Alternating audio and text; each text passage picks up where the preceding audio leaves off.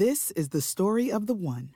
As head of maintenance at a concert hall, he knows the show must always go on. That's why he works behind the scenes, ensuring every light is working, the HVAC is humming, and his facility shines. With Grainger's supplies and solutions for every challenge he faces, plus 24/7 customer support, his venue never misses a beat.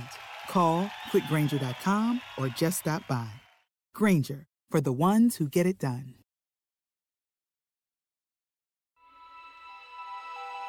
Coming up on 5 Minute News. Countdown to catastrophe in Yemen as UN warns of famine. Donations to Trump election defense instead go to president. And UK tries to reassure over Brexit with added pressure from Biden. It's Thursday, November 12. I'm Anthony Davis. Millions of men, women and children in war-torn Yemen are facing famine again. Top United Nations officials warned yesterday as they appealed for more money to prevent it again. We are on a countdown right now to a catastrophe, UN Food Chief David Beasley told the UN Security Council. We've been here before. We did almost the same dog and pony show. We sounded the alarm then. The United Nations describes Yemen as the world's largest humanitarian crisis, with 80% of the people in need of help. If we chose to look away, there's no doubt in my mind Yemen will be plunged into a devastating famine within a few short months, Beasley told the 15-member council. A Saudi Arabia-led military coalition intervened in Yemen in 2015, backing government forces fighting the Iran-allied Houthi group. UN officials are trying to revive peace talks to end the war, as the country's suffering is also worsened by an economic and currency collapse and the COVID-19 pandemic. In late 2017, UN aid chief Mark Lowcock warned that Yemen was then facing the largest famine the world has seen for many decades, with millions of victims. We prevented famine 2 years ago, Lowcock told the Security Council. More money for the aid operation is the quickest and most efficient way to support famine prevention efforts right now.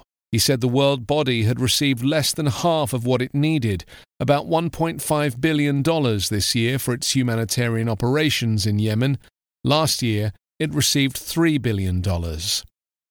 When I think about what famine would mean, I'm really at a loss to understand why more is not being done to prevent it, Lowcock said.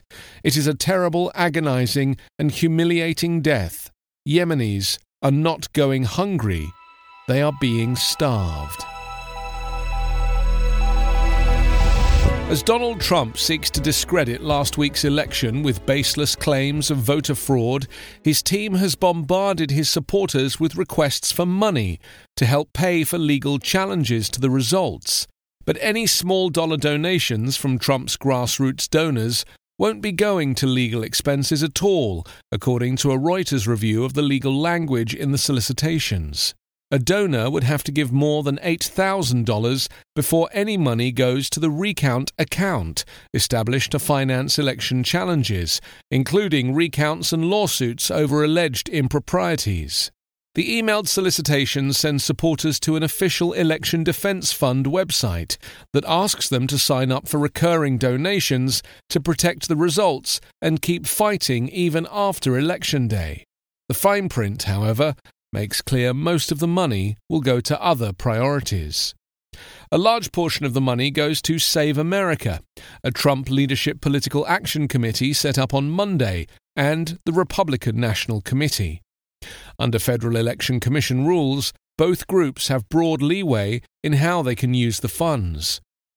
Leadership PACs such as Save America are often set up by prominent political figures to spend money on other candidates, while also paying for personal expenses such as travel and hotel stays.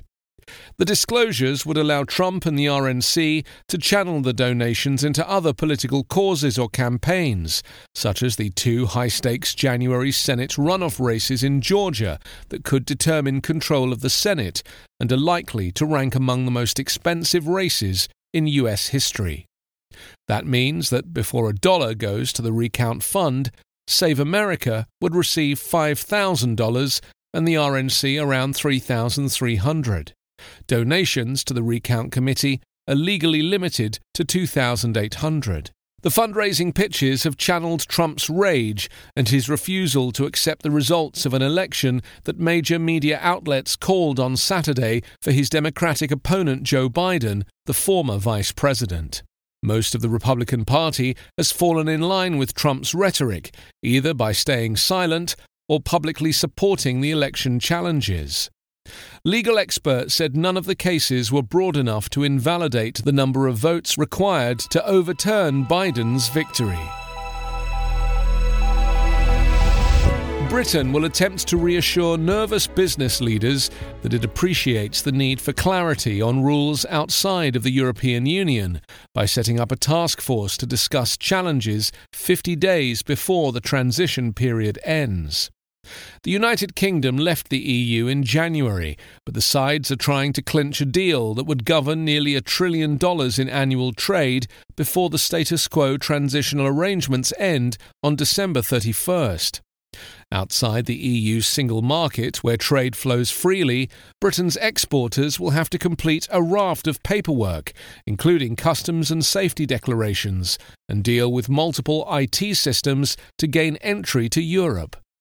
Companies will have to complete paperwork and submit goods for random checks to cross borders, increasing both the cost and time it takes to do business. With its first meeting taking place virtually on Thursday, the new government Brexit task force involving businesses and senior ministers will meet each week into next year. Drama unfolded yesterday in Downing Street after the sudden departure of a senior advisor to the Prime Minister over the ramifications of a no-deal Brexit. Joe Biden used his first phone call with Boris Johnson as president-elect to put more pressure on the Prime Minister about his Brexit plans.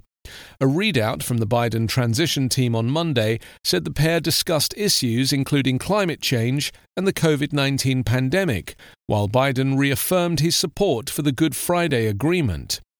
Biden was firm on the issue of Brexit and brought up the subject twice in relation to Northern Ireland, warning that the UK's exit plans must not impede the landmark peace deal which largely brought peace to the island of Ireland.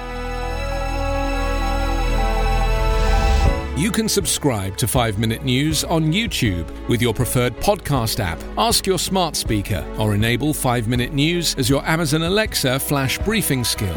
Please subscribe, rate and review us at 5minute.news. 5 Minute News is an independent production covering politics, inequality, health and climate, delivering unbiased, verified and truthful world news daily.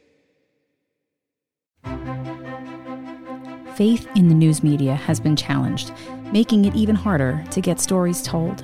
The Friday Reporter podcast was created to help audiences better understand the media by hosting journalists who will answer the questions to which we need answers. Join me every Friday to hear more.